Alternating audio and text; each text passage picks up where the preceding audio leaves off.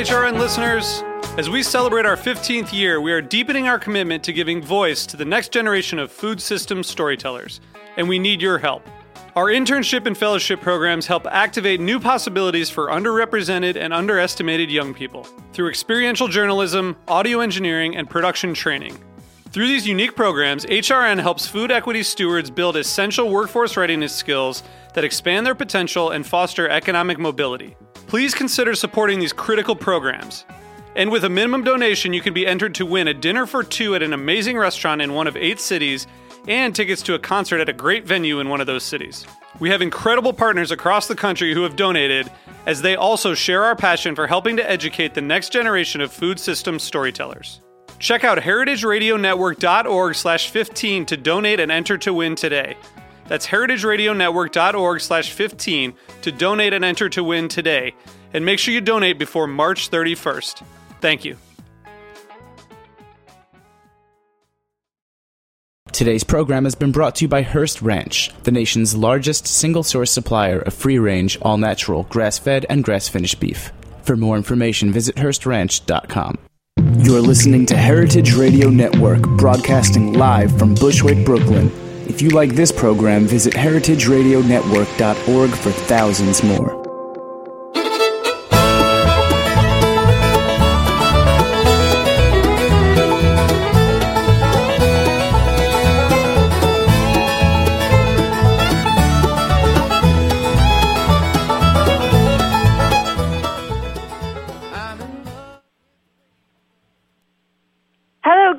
This is Severin. This is Greenhorns Radio, radio for young farmers, by young farmers. I'm your host, Director of the Greenhorns, Severin, calling in today with our hero, Joel Salatin. Hello, sir. Hi, how are you?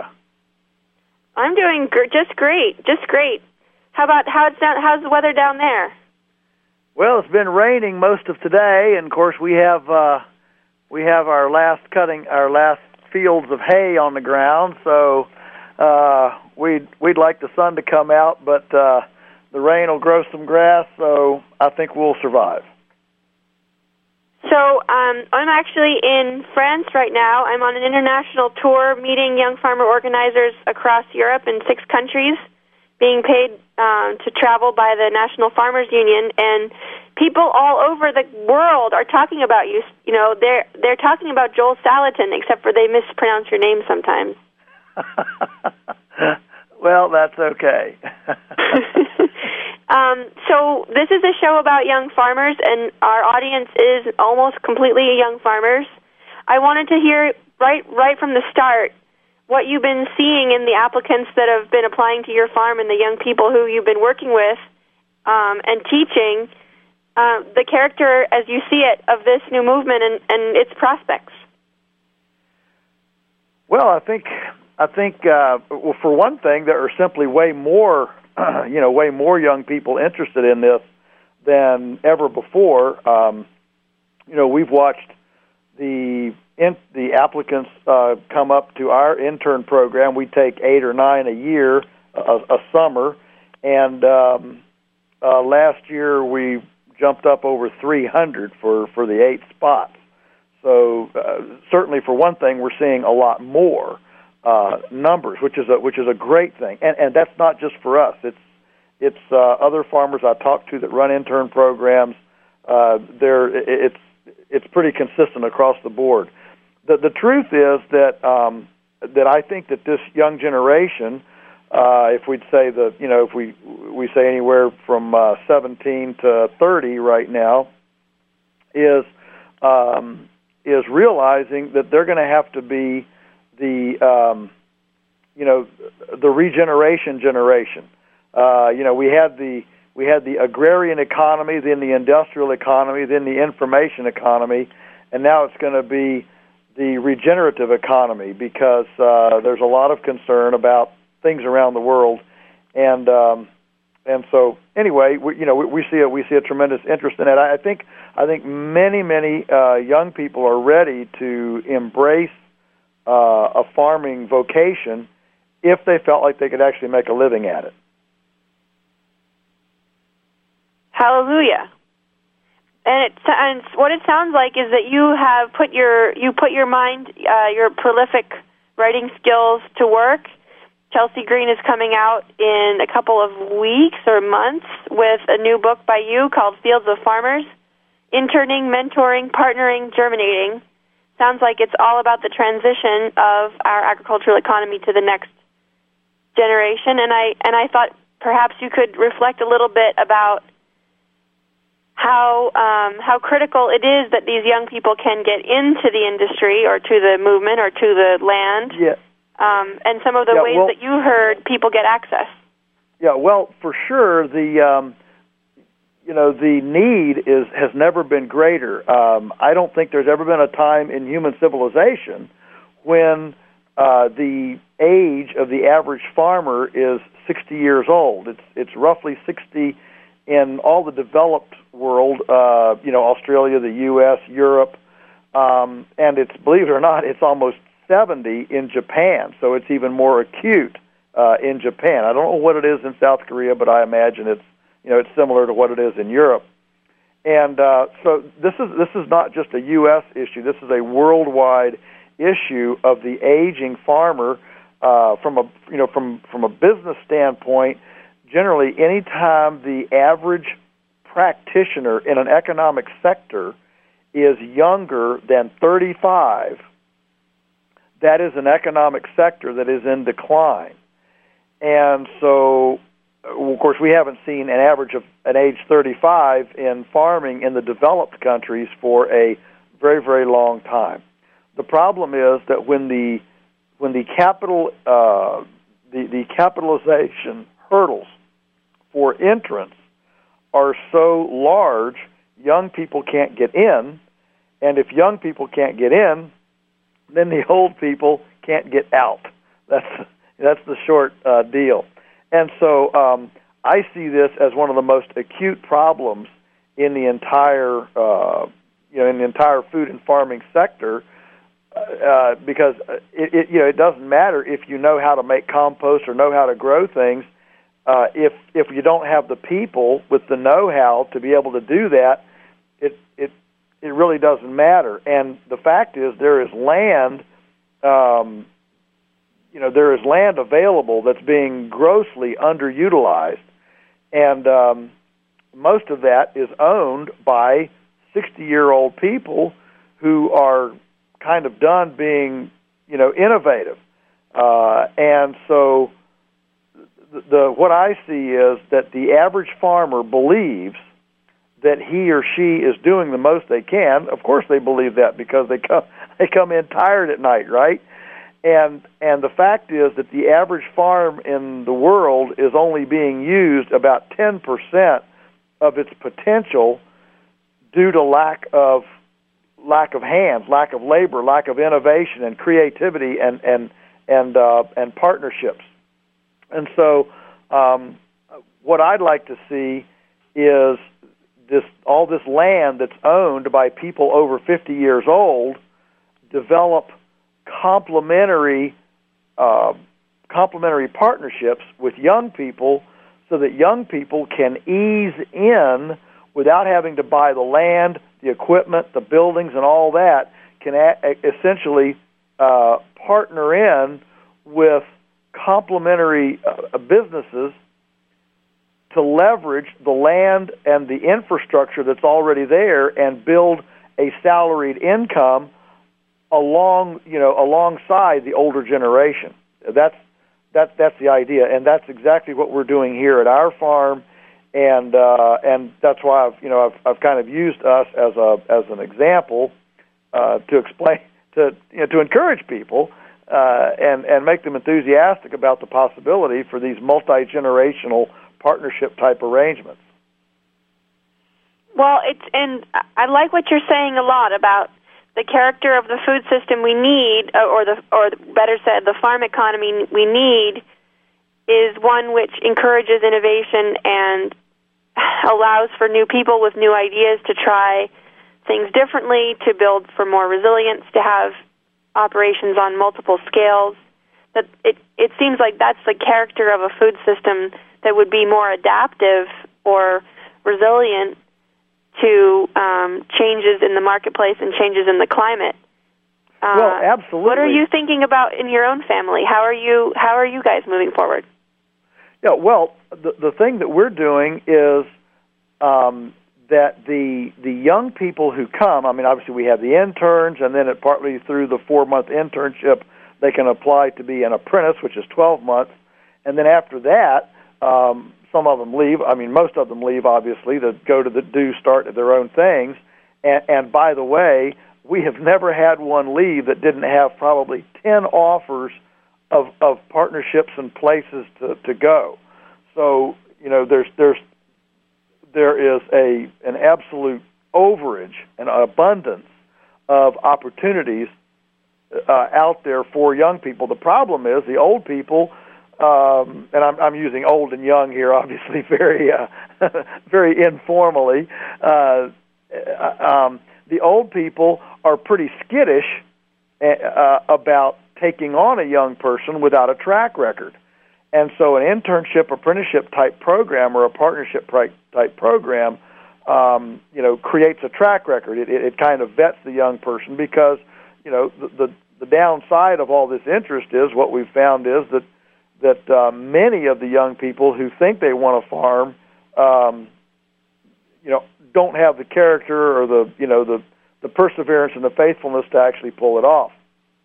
So, you know, so that's an issue. So what we're doing is that we want to if a young person wants to stay on our farm, we simply ask them, well, so how do you want to earn a living? In other words, we don't see it our responsibility to create a vision and say, we need young people to fill these jobs.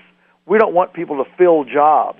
What we want is for young people to come to us and say, under the Polyface umbrella, here's how I want to earn a living. And so right now we have a young lady who wanted to stay, and so she put together a farm tour plan. So for the first time in our history, we've been able to offer tours for school children.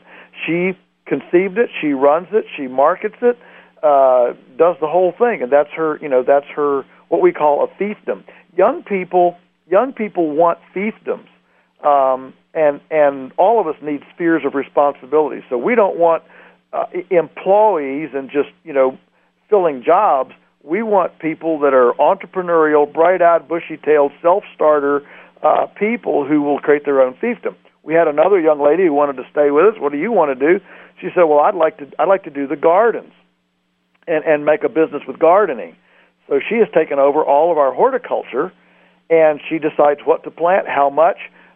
We've sat down and prioritized a marketing for her, so she has a definite, you know, plan for who gets, you know, first dibs and second dibs and third dibs, and she's running the gardens as her own business, and, you know, that's her own deal. We rent several farms, and we have young people on those farms, you know, raising things that come in under our Polyface umbrella. I mean, even our delivery driver is not on wages. He's based on commission. We have a couple of people that do commission-based marketing for us, and so the idea is that we simply provide a germination mat, if you will, a germination mat for the gifts and talents of young people who want to come and decide how they want to earn a living, and if it fits within our overall structure and vision, go for it. And if somebody leaves to go start their own thing elsewhere, you know, somewhere, we don't feel compelled to find somebody to fill that niche anymore. That niche can come and go. That particular thing, whether it's shiitake mushrooms or, you know, a baking operation or whatever, that can come and go based on the gifts and talents we happen to have on staff at the time, and that takes a huge responsibility off of the shoulders of the farmer, because now suddenly the farmer doesn't have to be responsible for providing jobs and overseeing all these employment things.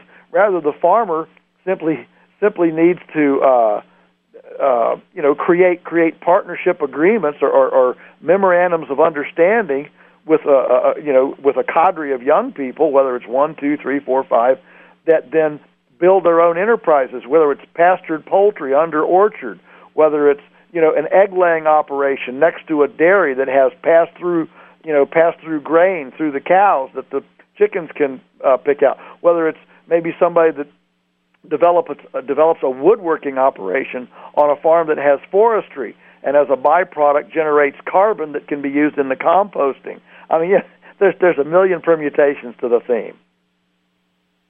So this has been a major discussion on FarmHack. I'm sure you know about FarmHack. It's an open source community online where people who are developing tools and processing units work and share their designs with each other and hack and tweak and improve. And there's been a lot of discussion on there about trailer-based infrastructure. So from milling to biodiesel processing to oil seed pressing, on down the line. We're all familiar with mobile processing units for chickens, but yes.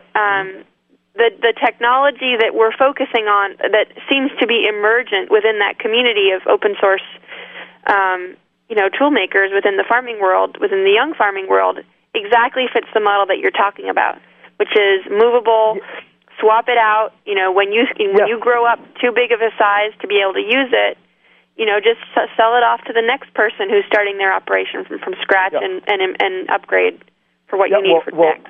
Yes, and I would even go one step further, and I've kind of coined the term. I haven't seen it anywhere. Maybe it's not new with me, but I kind of coined the term the portable farm. What we're looking for is portable infrastructure, because if you have think about a farm. When I say the word farm, what we're talking about is what some person has done to a piece of land. If you take the farmer away from the farm is not a farm anymore. It's just it's a park or a wild area or whatever. So it is what the farmer, the person, brings to a piece of land that makes it a farm and not something else. And so if that farmer can use portable infrastructure from chick incubators to sawmills to shelters, cattle shelters, dairy parlors, canneries, kitchens, whatever. If all of that infrastructure can be portable, then suddenly it takes the land capitalization completely away from the farming equation. And as soon as you take the land capitalization away from the farming equation, suddenly the equity of the farm is not so much in infrastructure. The equity of the farm is in management and information. And when the equity is in management and information, that is not something you have to borrow from a bank or capitalize with cash. You capitalize that with time, savvy, and creativity. That fundamentally reduces the hurdle of entry for young people to enter farming. Wow. Yes. I want to make sure everyone knows they can go and check out things like pedal-powered root washers, small axle combines, and other units that are movable on farmhack.net. But I want to go right to the core of that. We're talking about equity. We're talking about fairness. We're talking about the price of land for real estate and the value of the use of that land and the stewardship and improvement of that land by the next generation, who most times can't afford to get ownership rights to that land. Could you reflect a little upon what kind of financial relationship makes sense for the startup farmer, and how do you imagine that will evolve over time? So, year one, we know the young farmer is going to be dumping all their cash into infrastructure and getting their systems running. But over the longer term, how do we prepare the landowning party for the need that young farmer will have eventually to be able to borrow and be able to tap into some of that equity? Well, it's a great question, and I'll say right at the top, I'm not sure anybody has the definitive answer. I mean, in Europe, there's tenureage, and that has been a technique that's been used. I mean, indeed, in much of Europe, the royalty created a long-term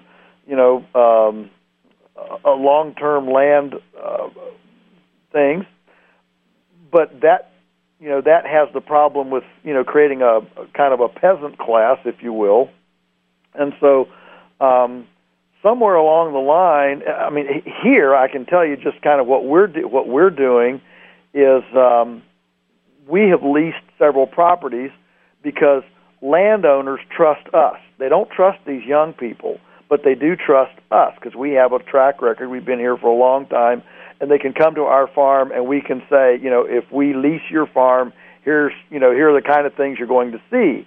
And so there's a track record there. And so we lease the farm.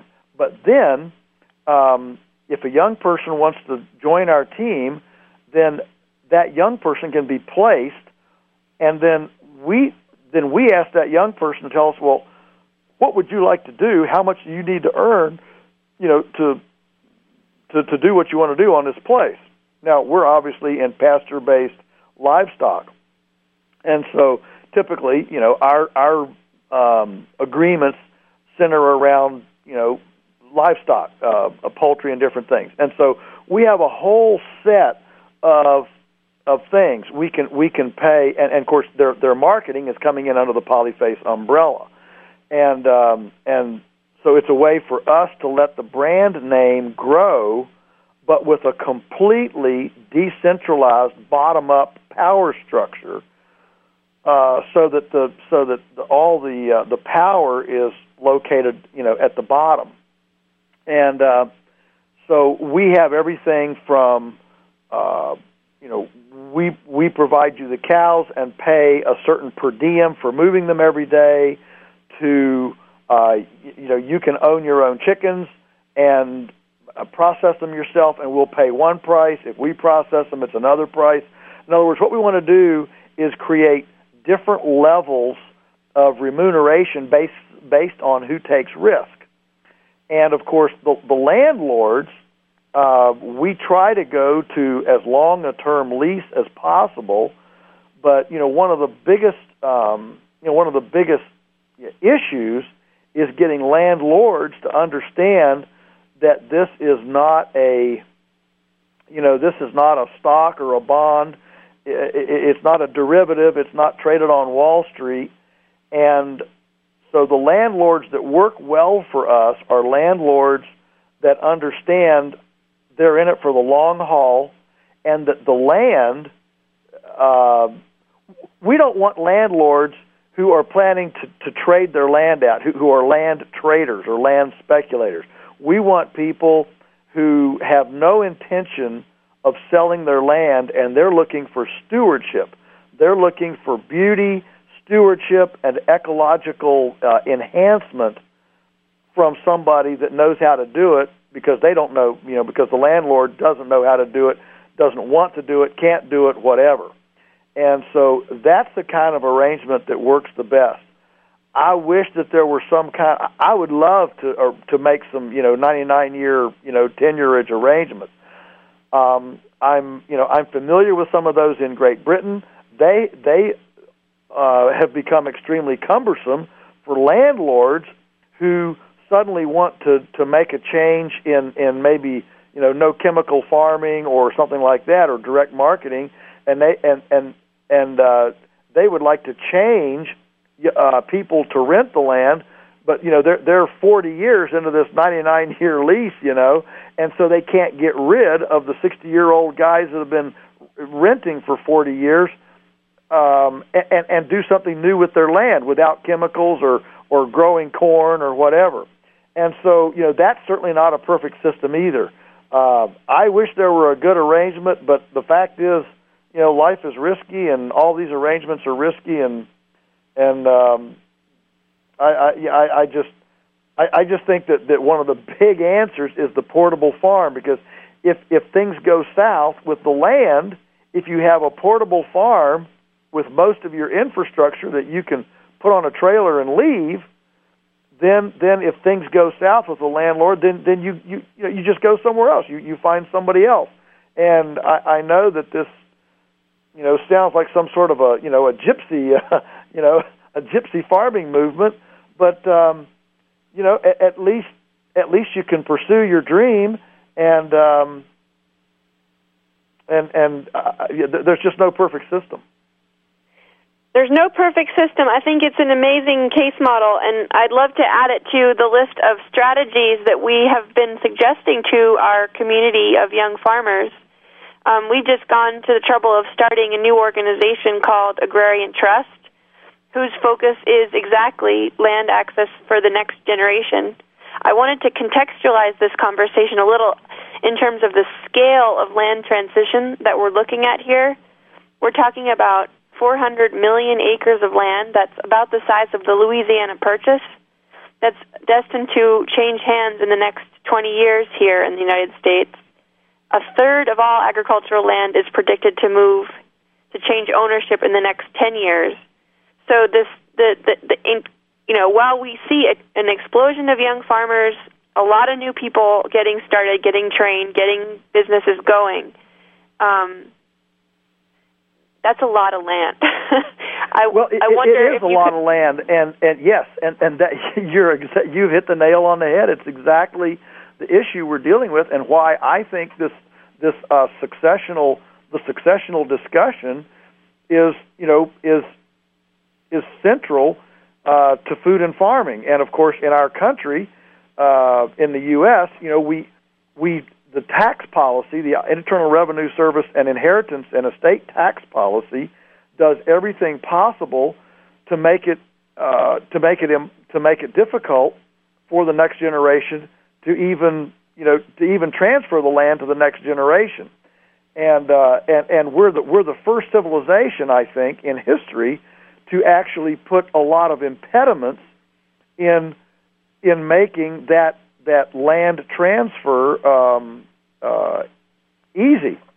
I mean, even tribal cultures where there is no personal ownership of land, they still transitioned the kind of the areas of responsibility multi-generationally. If your dad or mom had a certain area that they were kind of responsible for, then the children kind of got that area that they were responsible for, and that's kind of been a time-honored recognition.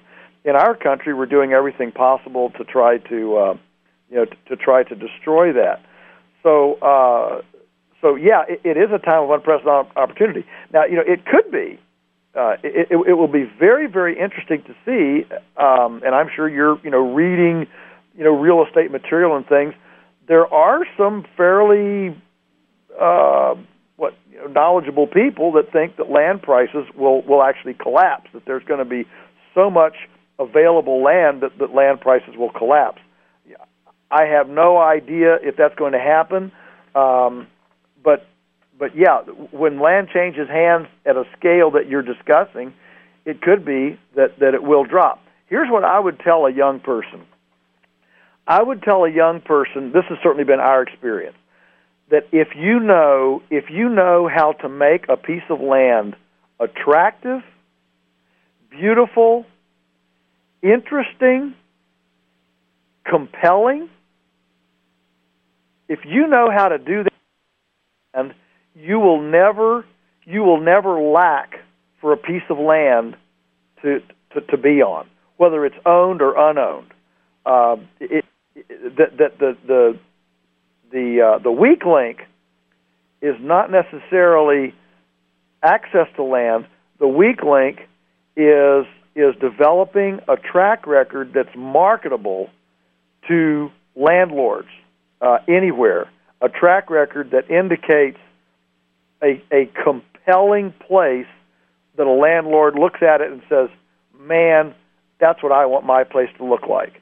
And if you can do that, whether it's produce, animals, forestry, permaculture, biodynamics, whatever, if you can make a compelling landscape, you will never lack for land. There you have it, kids. Get yourself skilled, and opportunity will follow. I think that we have also the responsibility to build in the culture at large, in the culture of our sustainable ag movement, and in the increasing numbers of strategic investors, social investors, philanthropically minded folks who are interested in farmland as an investment. The cultural perspective to understand how that relationship needs to work, and that it's got to be really equitable and reciprocal and familial over time. So I think it really drives it home when you talk about indigenous cultures who figured out how to transition stewardship from generation to generation. I think that's the major cultural project that I'm interested to pursue. I'd like to take that one step further. I think it goes one step further, and that is, yes, I agree with you. There needs to be an understanding of agrarian investment, and I'm familiar with some of these. And I've worked with young people who have gotten involved with these. But for the most part, these investors do not appreciate or understand farming at all. And so what they do is they come in and buy farmland, and then want to rent it for $150 an acre or whatever. It's some crippling rent, and so I think the biggest, perhaps the biggest cultural issue is that we still have this mentality of the peasant farmer.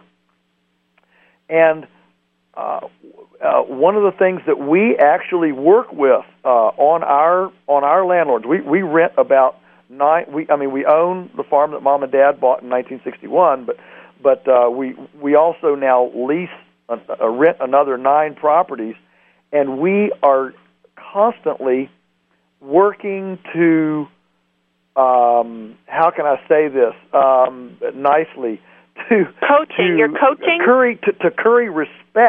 To curry respect from somebody who, for example, made their money in engineering, building nuclear power projects or whatever, or at Microsoft or whatever. These people have made their money. They bought this. They bought this farm because that's what you do when you make a lot of money. Is you buy your place in the country, and we are constantly battling is the only way I can say it.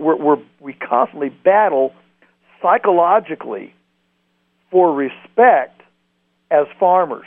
That I will say, even I, if I could say that, even I am viewed as this, as you're just a farmer, and farmers aren't supposed to earn any money. They're supposed to, wear rags and their kids are, you know what I'm saying? And it's a tragedy, and we need, yes, we need investors. Yes, we need landlords. We need trust preservation groups, trust companies, whatever. But the main thing we need is for aspiring, young, articulate, sharp farmers. And I'll talk now to the young people. You young people that want to be farmers, get rid of your bib overalls, get rid of the hay seeds in your hair, get a business suit, get on some, read widely, learn some business terms, learn about, equity and gross margin, and be able to stand as a Jeffersonian intellectual agrarian, to be, because we're standing toe to toe with, Fortune 500 companies and the kind of people that have earned money out there, and we need to present a very professional view. And so with our landlords, we are constantly sending them emails, letting them know what we're doing. We try to take pictures. Here's what we're doing with your land. Isn't this beautiful? And you are constantly massaging that relationship so that there's a mutual trust and respect between the two parties. Yeah, I would only add to that list negotiation skills, communication skills, yes, documentation skills. Yes, absolutely. You're dead on. Yes. Well, I have to take it offline to ask you if this is just so right on with exactly the focus I've taken with Agrarian Trust, and I'll ask you off the air if you'll join the board. But wow, this is so wonderful to hear from a leader like you, the kind of solidarity we need to begin a conversation. I think it's critical that we not stand alone, mano a mano, young farmer versus capitalist, but are joined by the whole community of stakeholders, by our neighbor farmers, by our mentors and former trainers, and by the people who stand to benefit from the food that we grow. I think we've really got to build out this space a lot more in the coming years. So I look forward to doing that with you together, sir. Oh, thank you. I don't know if you have any announcements. I'm going to make a couple, and then you can tag on. We've got a bunch of Farm Hack events coming up. July 4th, up at Juniper Hill Farm in the Adirondacks. Adam Hayner will be showing off many of his homemade welded goodies, from water wheels to onion choppers to flame weeders and soil packers. And, I mean, he's just made like 75 tools out there from pieces of old metal. He'll be showing that off on July 4th in partnership with NOFA New York. Then on September 27th at the Animal Powered Field Days in Vermont, we have another Farm Hack. Farm Hack will be at MOFGA. Farm Hack will be at Farm Aid. Farm Hack will be at Moses. We've also got a Young Farmer Mixer in Stanfordville, New York. That is on August 4th. Check our calendar. Get on the mailing list. Show up. We look forward to seeing you very soon. I am going to be spending this next month traveling around to 6 countries in Europe, meeting with young farmers, organizers, activists, policy wonks, and folks interested in land access to get an international directory going of young farmer initiatives. So I'll be bringing that back with me and typing it up now and continuing to type it up, and we're publishing it along with the 2014 New Farmer's Almanac. So that's it from Greenhorn World. Any events or announcements you want to make there with your last minute?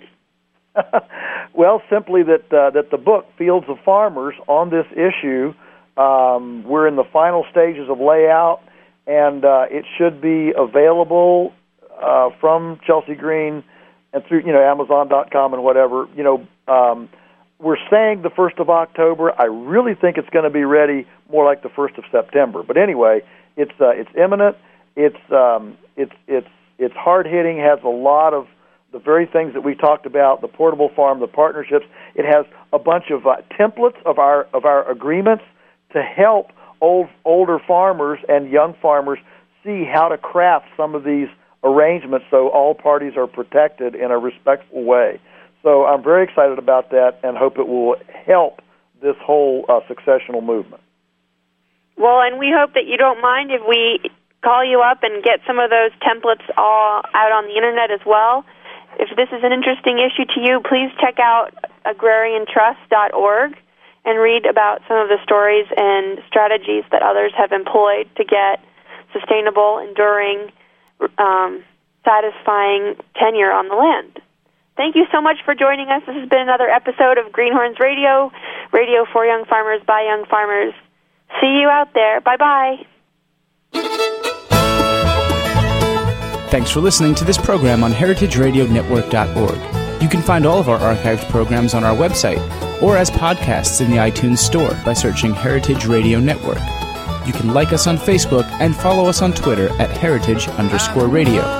You can email us questions at any time at info@heritageradionetwork.org.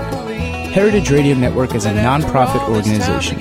To donate and become a member, visit our website today. Thanks for listening.